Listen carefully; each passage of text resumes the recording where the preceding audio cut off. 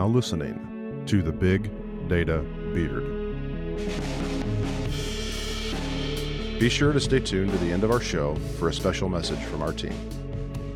Tell you what, I don't know what I did, but I had a couple shots too many the other morning, and Of what? Shots of espresso. what? Sorry, it is. Oh, hey now. Yeah, no, I was like, you're in Vegas. What can it be? Yeah, and I was pretty sure my heart was, Palpitation? pulsing out of my chest. Is that the day I bought coffee for everybody?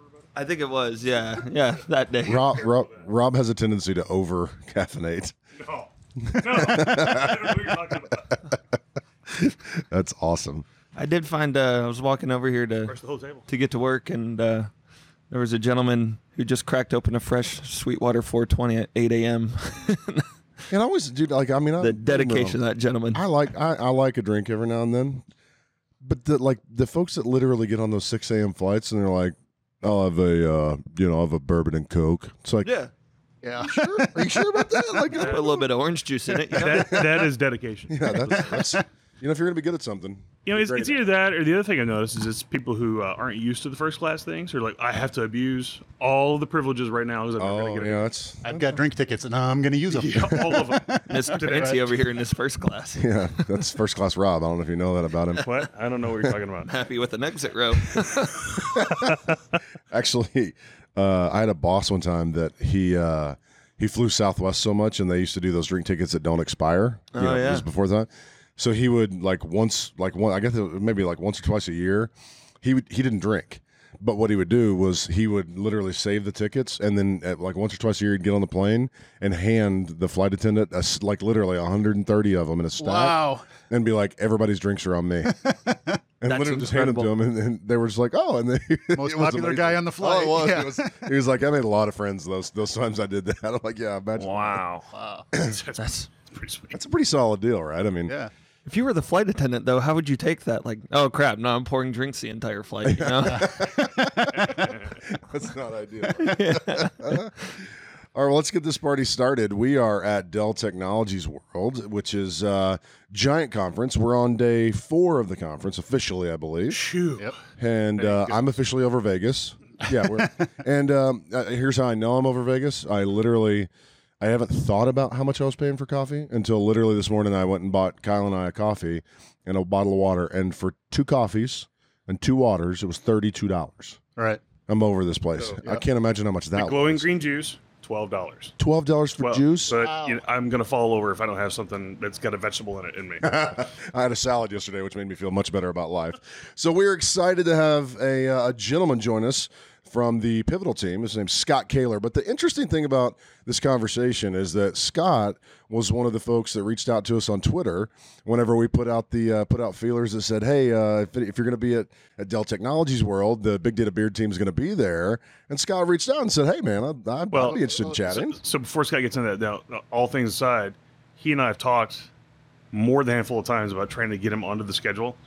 And so it's just my bad about not having money. So he had to do it himself. That's how much of a slacker I am. Rob had kind of reached out and said, there's this thing that's called Big Data Beards. I'm like, hey, I He's do got a that. beard. You have I a got nice the beard. beard, and I do the big data thing. So, yeah, it'd be a great show to be on. Perfect, So, man. yeah. We're super excited to have you around. So we're in the Luminary studio that the Dell marketing team has provided for the influencers that are out there talking in the market, and we're excited to be part of it. So, Scott, I wanted to give you a chance to just tell us a little bit about who you are, because candidly, we don't know too much about you. I know Rob knows you, but I don't think maybe we don't know you, and our audience would love to know who you are. So let's see here. I'm Scott Kahler. I live in Kansas City, so I've been there about 20 years, originally from Lincoln, Nebraska. So I've been in the Midwest all my life. Born a Husker fan, still a Husker fan. So I guess I'm at the tipping point right now where I've been in Kansas City almost as long as I was in Nebraska. So I'm trying to figure out if I'm more Chiefs than Husker. Uh-oh. But I was born Husker, so that's got to stay. Let's see here. Background, I worked 10 years for an online company. We took comics from like the newspaper where you turn it over and you read your comics. There was a syndicate that did that called Andrews McMill. They had a digital arm that put those comics online called UClick. So I put Garfield, Doonesbury, Calvin and Hobbes. There was a small team of us that put those online. So you mean like comic strips, not comics like Marvel comics? Right, comics like Gotcha. comic strips, Okay, right? cool. And that was probably my first run into big data, actually, because we had multiple web servers running, trying to capture all that. We had to take all the logs and process them and figure out how many people are looking at Kathy on the USA Today site or the Washington Post site, because we backed all of that, right? So all that data had to go to a log server. We processed it. We couldn't process it all on our log server. So I split it all out to multiple servers to do the processing and bring it back. So that way when a batch would take less than 10 hours to run, we could potentially catch up, like if we ended up a couple of days behind or something. So I did that for about 10 years. There was some database stuff in there. There was infrastructure stuff. We kind of covered all things because it was a startup, right? Yeah. 4 people doing everything. So A lot of hats to wear, right? Right. So from there, I went to an advertising company where we targeted users to give them campaigns and things like that. The targets that we generated were in the range of 700 million targets per day. Wow. So we were doing that in Hadoop and when I started, it was Netezza and Oracle, but we switched that all to Greenplum. Okay. So was an early adopter of Hadoop because this was 2010-ish, I would say. Very early adopter. We were doing that. The initial clusters that we would spin up, we would do in Amazon before they had the good EMR. EMR didn't exist. It was all just spinning up machines and creating a Hadoop cluster. Really? Okay. And then spinning it down. So we transformed that. We actually brought some old servers that we had on the floor and made our own Hadoop stack inside. Oh, the roll your own. Right. And we did it was a mixture of 1950s and 2950s and things that were aging out. And we found it was 100 plus that we would spin up in Amazon to do the Hadoop processing. Yeah. We could do inside in a rack of like 12 servers in less time than we were doing out in EMR. So the internal, just having the internal network connectivity and the speed of the disks being local and all that, made that much better. So at that time, I was also doing Hadoop stuff. I did our Greenplum clusters that we had. A lot of that processing we were doing in Oracle and Netezza. We had a batch cycle that was in like the 20-hour-ish range. Okay. We chopped that down to 20 minutes. Wow. Yeah, That's a little bit of improvement. Yeah, it was just a slight improvement. So that's one of those things when we talk about transforming technology, right? So there's a whole bunch of companies that are in that. It takes a day to do this. It takes 2 days to do this. If you want to see, like what customer service sees is 2-day-old reports, right? Yeah. So you transform to like a parallel technology, a good big data technology, and you knock that down, and now you're running stuff, multiple times per day, potentially per hour, so everybody can see almost live things, right? So let's see, from there, I did that for about 3 years, was at Ad Knowledge. And then I went to work for Pivotal when Pivotal started up. Okay. So that was it was kind of a strange thing at that point because when I joined, Pivotal hadn't actually rolled out. Okay. They said, we're going to do this thing. We're going to take some assets from EMC, which was Pivotal Labs, Greenplum. We're going to take some stuff from VMware, which was, I believe that was Gemfire was within VMware at that point in time. The Spring development stuff. And then they said, we're going to take all this. Oh, well, yeah, there was the Cloud Foundry thing too, but that was kind of skunk works at that point in time, right? So I said, we're going to take all this stuff and we're going to roll it into a new company under Paul Moritz, who was really about delivering speed and agility to businesses. And really, I've been doing that. I worked on the Greenplum side. I worked in the field doing sales. And then I was kind of a SME on Greenplum stuff. And now I'm a product manager. So the features that are going into Greenplum, I help decide how to make Greenplum a better tool for customers to use out there right now. Excellent. Okay. And we're really continuing along that path of speeding up how the enterprise makes decisions, how they deploy apps, all that kind of stuff seems to be going really, really well. So I remember that the Pivotal always had this like triangle that they talked about. It was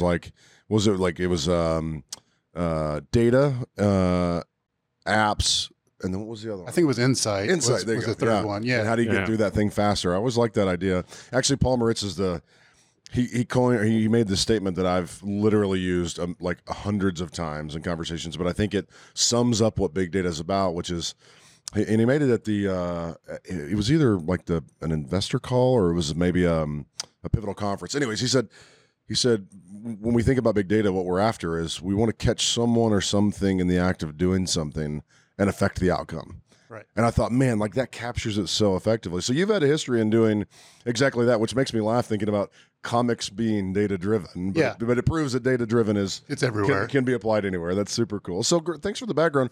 So I'm curious. So Dell Technologies were clearly pivotal as part of the Dell Technologies family. Yep. So what were you doing here? Like what were you doing running around, or were you presenting this week? So I had two things I wanted to do. Okay. One was attend sessions, right, like everybody else.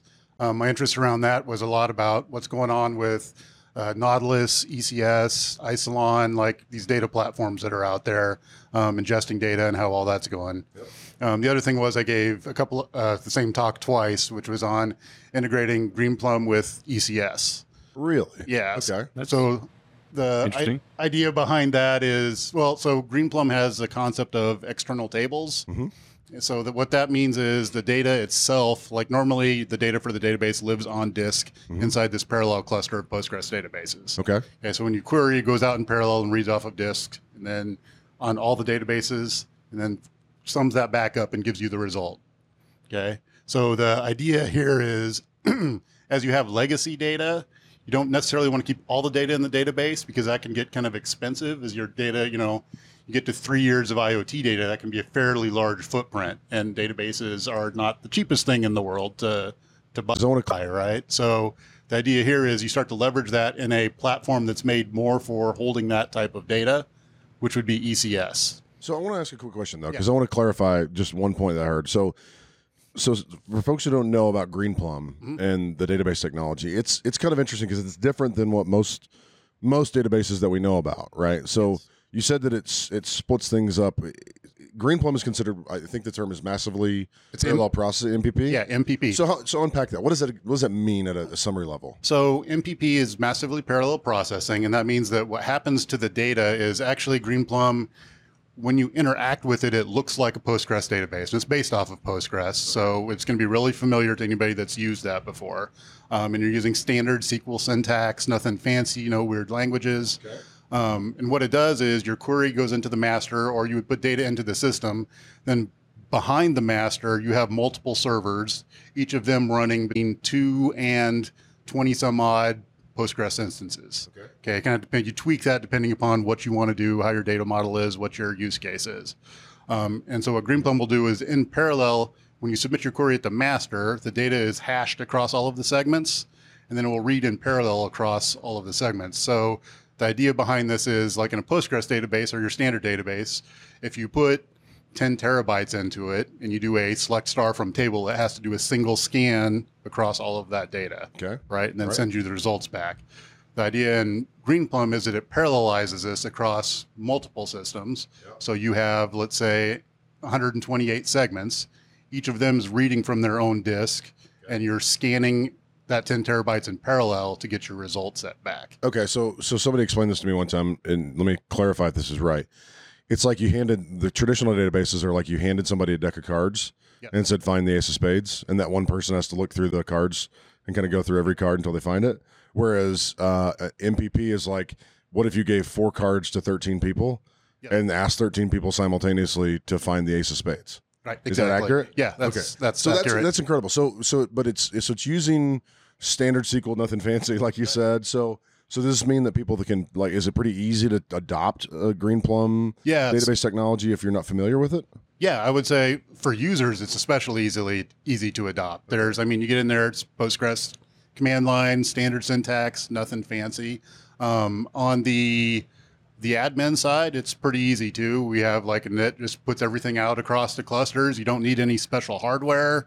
Okay. It's open source, so you can go out and download it and try it. Okay. And then we have our version.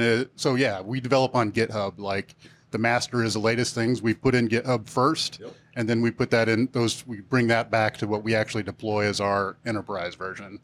Right. So you can go out and get and deploy and try the stuff. It's pretty easy to do. Sweet. Okay. We've got a sandbox VM that you can download.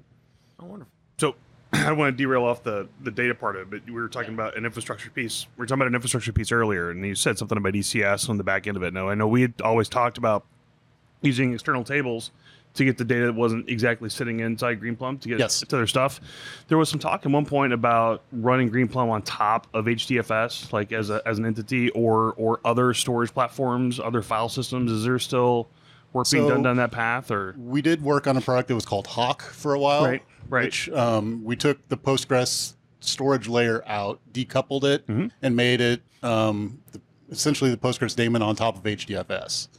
And we were running with that for a while, and that project is open sourced and out there. We've stopped working on that as a path internally at this point. We've left it for the open source world. Okay. We still work on it a little bit. What we found is that more people want Greenplum, right? We go into places and they want, well, this is kind of like SQL, but it doesn't have all the semantics of SQL. The read-write stuff is different, and how we want to update things like that, right?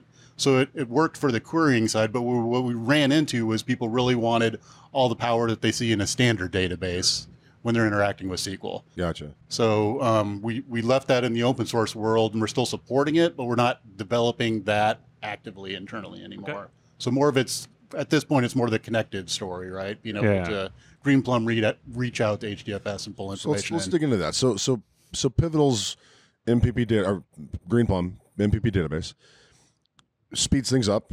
What are the big places where you see it being used? Like, give me a use case idea, because I mean we can talk about databases and get into it, but I want what are the things that people use it for, and the reason people adopt it? Okay, so if you heard of this thing called the IRS, right? I don't know if those. Okay, there's only two certain things: death and taxes. Yes. Yeah. So when your taxes go in and they look for fraud, in your taxes, that's Greenplum's doing that. Okay. That's one use case. Let's see. Another use case is we have a trucking provider out there, and as their trucks go out and about and do stuff, they need to roll all that data in. Okay. So there's the first part of streaming the data in and seeing what's going on in real time. Right. That's not the Greenplum piece. Okay. But figuring out the models on what to alert on and how to handle things to create those predictive models, they do that in Greenplum. Okay. So the data streams in and they push it down to Greenplum, and they use Greenplum to create those predictive models that they push back out into their IoT layer to figure out what's happening. Okay. So cool use cases. And one of the things you talked about before with kind of what you were, like your session you're giving, is that yes, these databases are cool. Yes, they're fast, but that maybe it doesn't make sense to keep all the data in the database because it can be challenging from a size or an infrastructure or cost perspective. Yes. So why would somebody, or how would somebody take data that's maybe aging, or how would somebody leverage something outside of Greenplum to offset the cost, or kind of to help obfuscate maybe that building a giant, multi-petabyte database? How does somebody do something like that?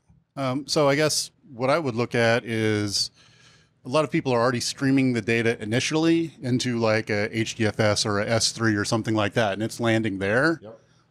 So a lot of times it's not even you have to take the data and push it out of Greenplum. Yep. It already exists in that other platform. Okay. So in Greenplum, you're partitioning the data, which allows you to break it up into kind of logical chunks by day. Yep. And maybe you roll those internal partitions off. Okay. So you're not referencing that data internally anymore. Okay. And then you create a partition that points to the external data to go out and get that data. Okay. And the real use of that is like, when we were in the advertising industry, most of the stuff that we did was within the last month, right? But we did have things where year over year, what happens at Christmas, right? What happens during Black Friday, those types of things. And we can't really keep 3 years of data inside the database to do that comparison, because we're doing 700 million targets a day, right? That ends up being a lot of data.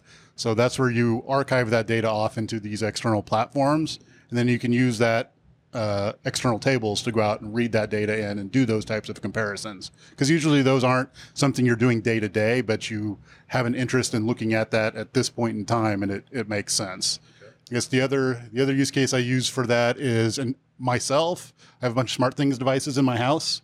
I take all that data and I throw it into an external source, because my Greenplum instance that I have at home, I'm a PM. So what I'm doing is I'm testing stuff up and I'm tearing down my database and bringing it back up. I've got bugs I destroy to go away stuff. If data was in my database, it would be gone. Right. But I've been collecting SmartThings data for 2 years, right? Yeah. I don't want my data to go away. So that stops me from having to rely on, I have a database that I can tear down and don't care about. right? And it makes it disposable. And that's the data science use case, right? Yeah. So you teed me up really well, because I was just going to talk about, we're huge fans of disaggregating compute and storage amongst all the conversations we have. A lot of the other people we've talked to over the course of time, there's some sort of policy engine that's been there to help us move that data from the hot, warm thing where I'm actively working on stuff to something that's more cold or archive. Do you have that? Do you have that policy engine? Are you working on it, or is it still sort of a manual? Like, I know this stuff is old and I'm moving it, or do you have something? I don't want to ask, but is it in the pipeline? Maybe it's a manual process right now to move stuff from one to the other. I don't think we've automated that because we find more people have the data already exists outside. So it's more about just generating access to it, not having to actually move the data. So having the capability. Yeah. Yeah. Cool.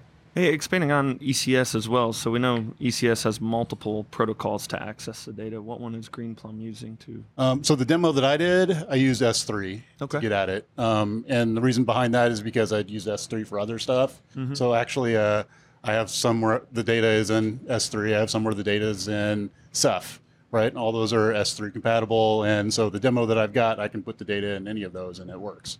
It also speaks HDFS protocol.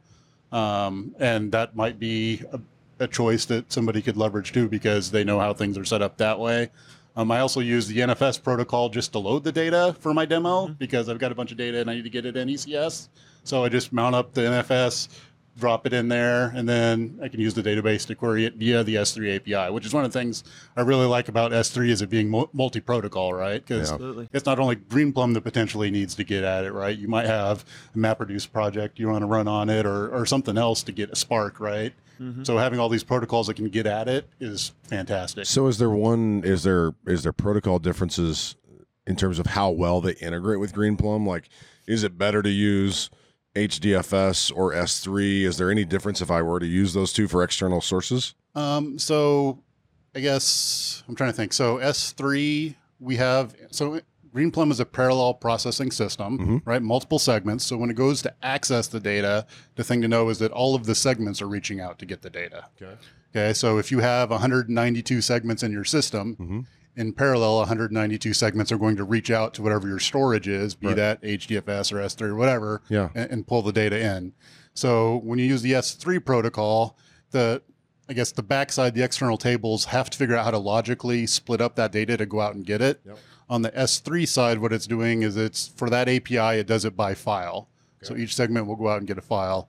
On the HDFS side, it can know by file split where to go out and get stuff. So it can break it down into a little bit finer grained chunks in order to get the data. Okay, interesting. That's cool. So you can get a little bit more parallelization using the HDFS layer than using the S3 API. Now, I kind of like the idea of the S3 thing, though, because when we talk about like layers of complexity that I'm introducing into an environment, that removes a lot of that. Yeah, Just having an object platform sitting there, even if it is a little bit slower. Yeah, it's one of those things where, like, okay, so I've heard this over and over again. We talked about decoupling. That's one.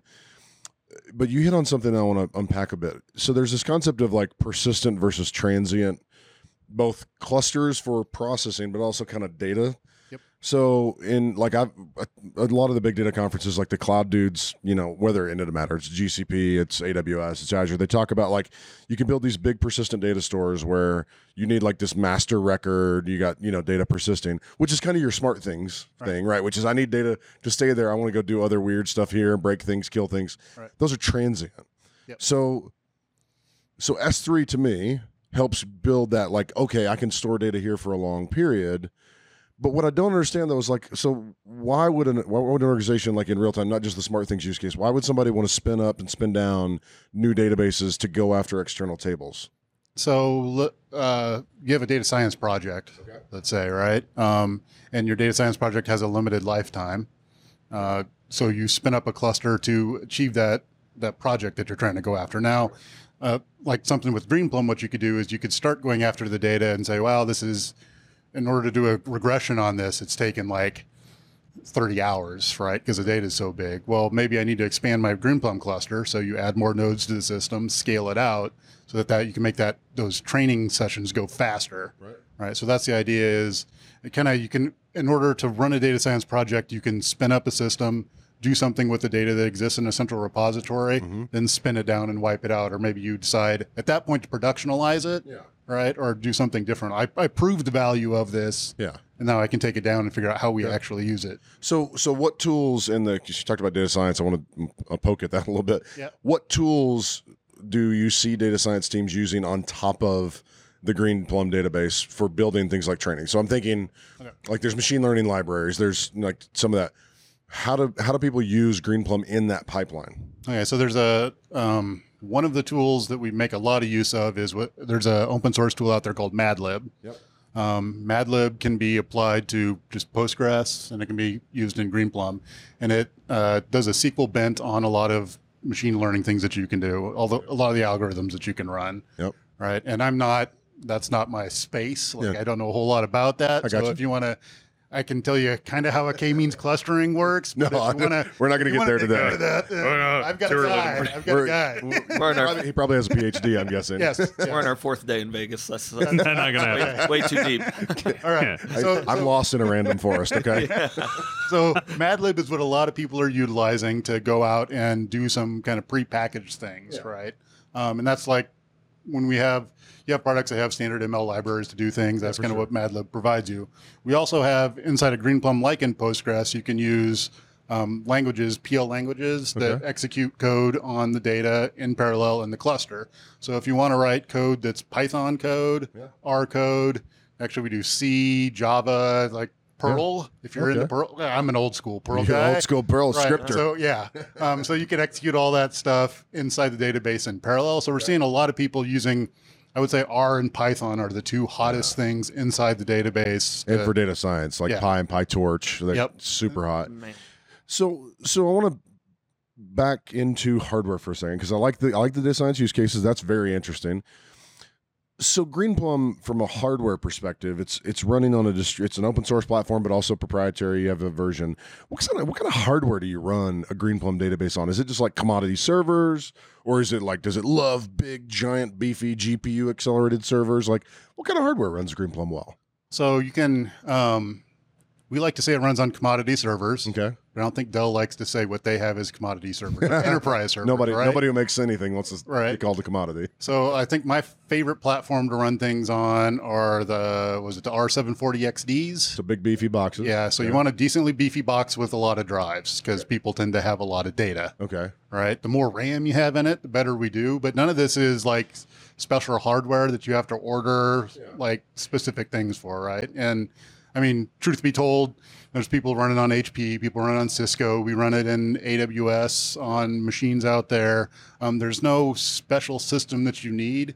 The hardware that you throw at the system is going to give you how far you can go. So we've got a new architecture that's coming out called Greenplum Building Blocks, which is based on 940s, I believe, and the external attached arrays. Okay. So that you can get like 4 CPUs in the box, and was it like 96 cores or something crazy like that, and 1.5 terabytes of RAM per node. Okay. And Greenplum, because it's a parallel processing system, it can make use of all of that hardware. Okay. So the more hardware you throw at it, the more it can do. But we can also run it on. We've got people that run it on a Raspberry Pi also, right? That's just because it's software based, right? You buy like a Teradata, usually it's hardware based and it comes in an appliance, right? Greenplum's software. You can run it anywhere. Yeah, that's where we started out at. You can run it in VMs, you can run it, in the cloud, you can run it on your own hardware. Containers? Can you run it in a... We're working on that on containers right now. So, and it's not that we can't run it in containers. Yeah. A lot of that comes down to the day 2 proposition, right? So what happens when you're running a massive cluster and something with inside the cluster fails out? Yep. Doing recovery and those types of data things. persistence and cluster. Yeah, a lot of it's is still the persistent storage thing is kind of what we're working with. So we're there. We can deploy it, make it run, and it'll go. But it's the recovery side of stuff, making it more user friendly. Okay. So you said lots of disks, lots of RAM. Is Greenplum? How is Greenplum taking advantage of some of the latest innovations in hardware like GPUs? Does GPU technology help? We haven't done anything with GPUs yet. NVMe?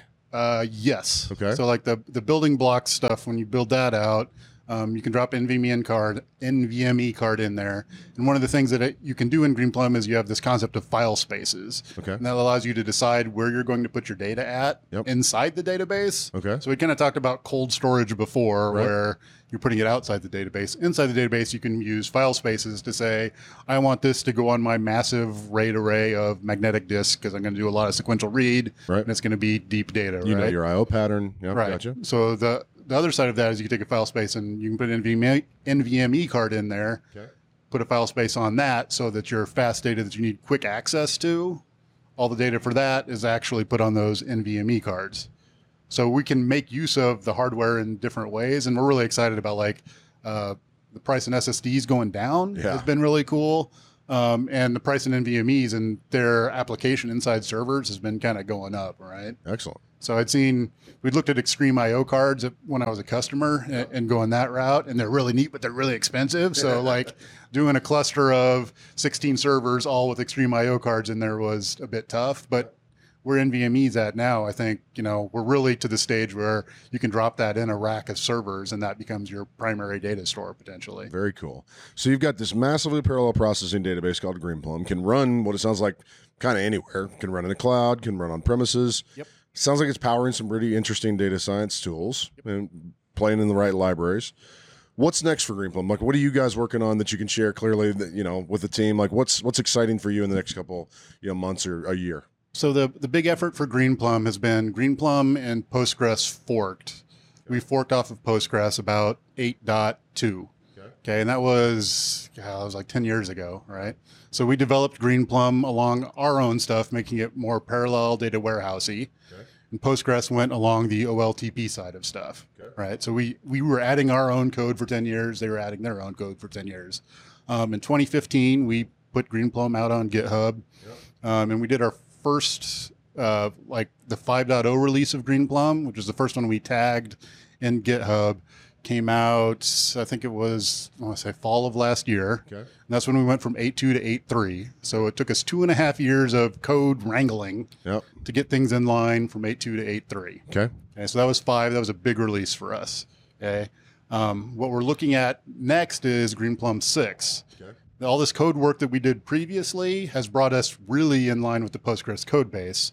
So for GPDB 6, we already have 8.4, 9.0, 9.1 merged in. Okay. We're looking at 9.2, 9.3 potentially, and really hoping for 9.4 and 9.5 to get all of that code base in for 6, which would be about a year from now. Okay. Once we get that in, we're kind of on a path to really get caught up with Postgres. Okay. That's our big effort is around that right now, realigning with Postgres. And what's the benefit in doing so? Like help me understand what that means. Well, there's thousands and thousands of people working on Postgres. Right. So we can start to leverage more of that open source community. Yep. So we've been pushing back and forth from our code base to Postgres' code base, then taking things from Postgres.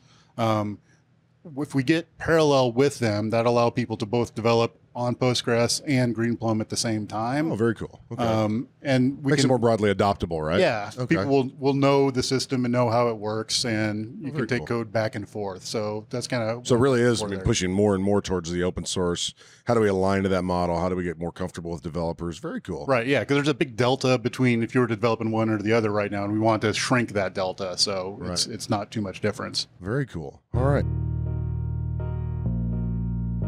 A lot from our guests about big data, but now it's time to get a bit personal in a segment we like to call Rapid Fire. Brought to you by Databricks, who is pleased to host the Spark and AI Summit on June 4th through 6th in San Francisco. The Big Data Beard team will join more than 4,000 attendees for 3 days of in-depth learning. We'd like you to join us, so we're offering a 15% discount available in our show notes. And the way this works is we're going to ask you a handful of questions. I want you to answer the question with just whatever comes to mind first. So really, we're trying to keep it snappy. It'll be fun. We are in Vegas. Yeah, that's right. That's right. Split decision. You got to make it fast to make the money. All right. So first question. Okay. What year do you think Skynet will go online? I'm going to say 2022. 2022. Ooh, that's pretty close, dude. What is the last really good book that you read? Ready Player One. Okay, great. Has anybody seen the movie yet? Not yet. I can't. Not yet. I've read the book. Oh, so you can't see the I movie? don't Are you think- one of those guys? Well, just from what I've read in the reviews, I can't. Oh. Keith It's- Cubido read the book though and saw the movie, and he said the movie was good, but the book readers will be a little disappointed. Okay. My 11-year-old read the book too, so after I read it, I made him read it. Oh, that's So, cool. Yeah, All he right. liked it. What genre of music are you currently rocking?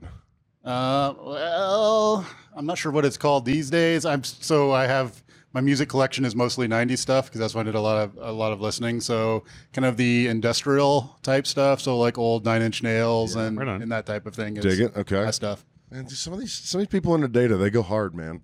That's they're really hard. Wired in. We had 2 PhD data scientists on here, and they were like, we asked them both if they listen. They're like, metal. Well, it's like with Matt the other day. I was like, I know. oh, yeah. That's It when makes you no get sense. into your groove while you're working and you're Clearly. kind of rocking back and forth and going to the takes you in the awesome. zone. What piece of technology is currently making your life worse? Making my life worse. Can I just say like Wi-Fi in general? Yeah. No, that's a good one. That's a good choice. So the reason for that is I have a decent sized house. I have 5 kids, my wife and me.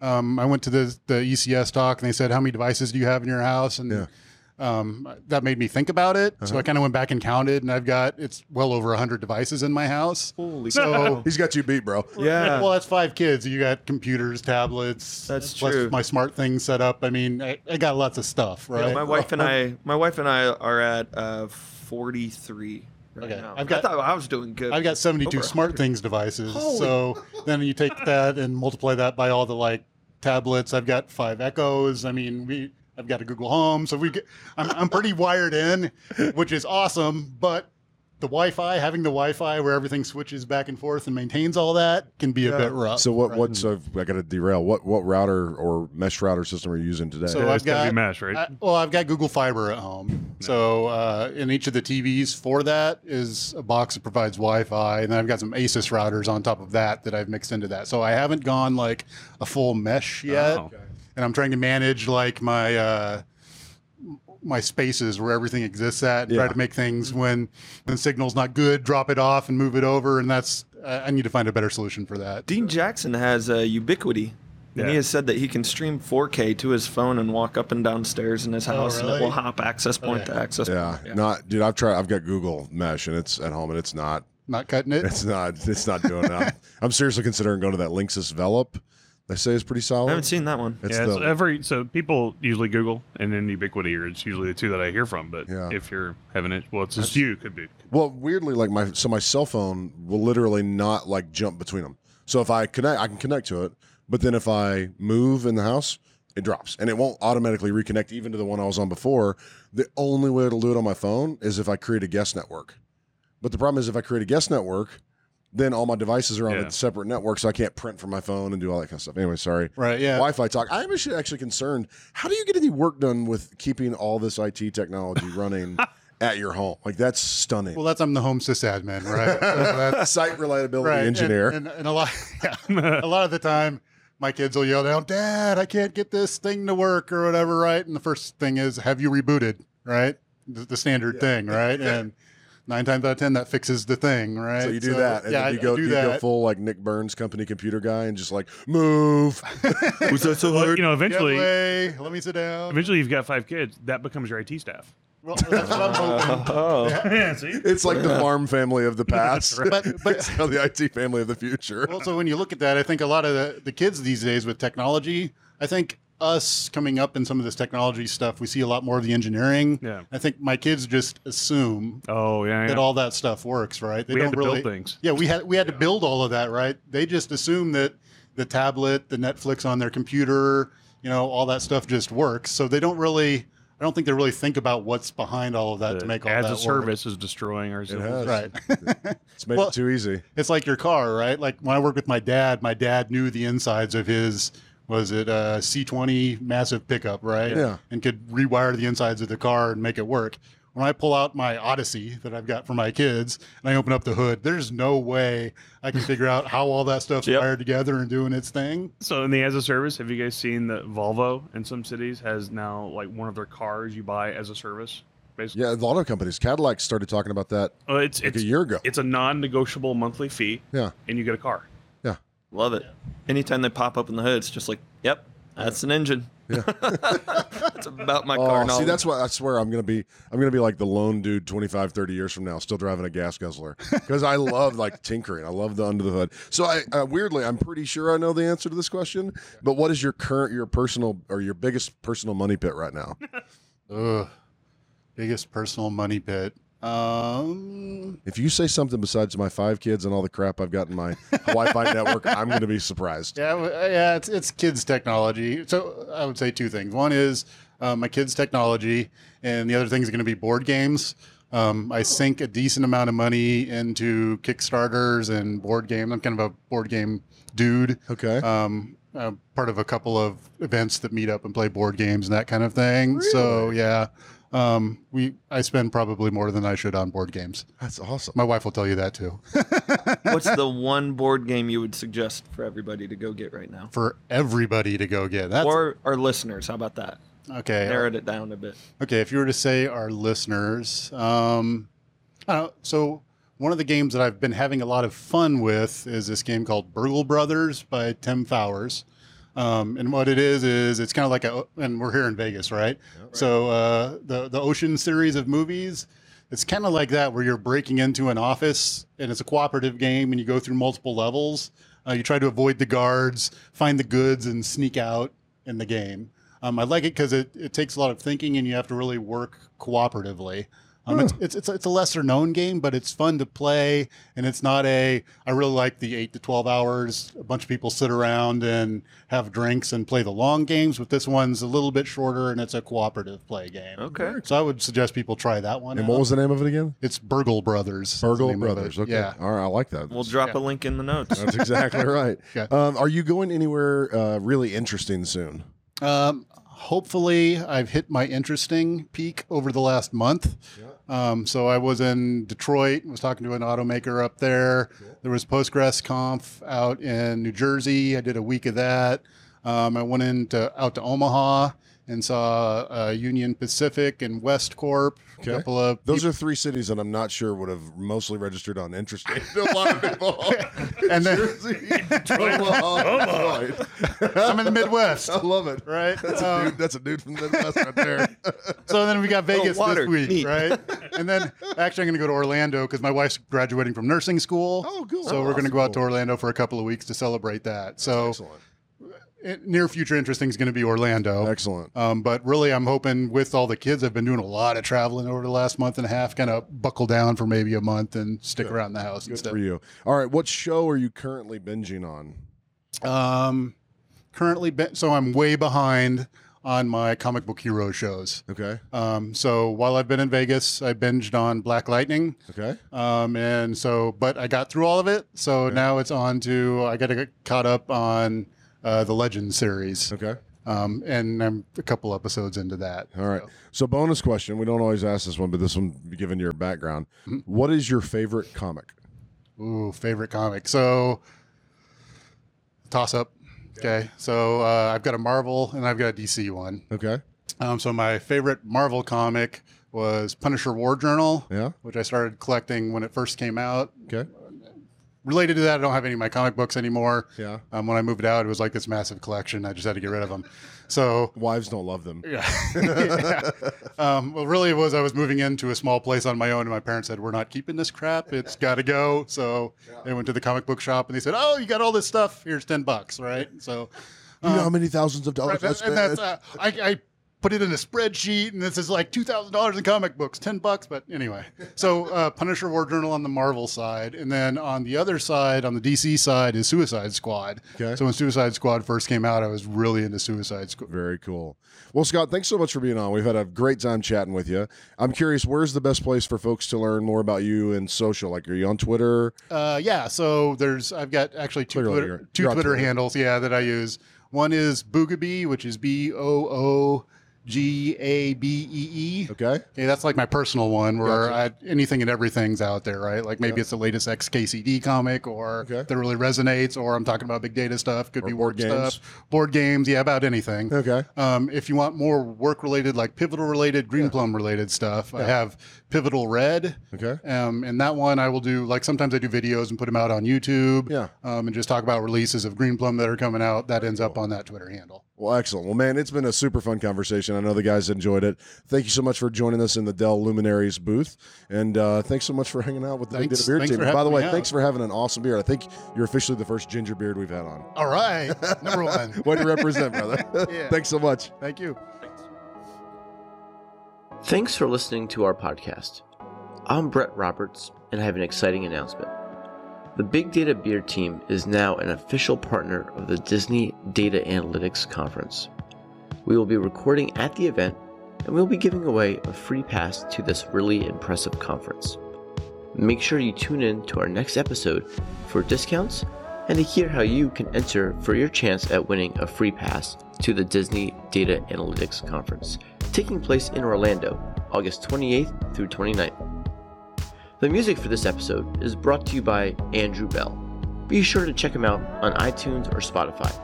And as always, thank you for listening.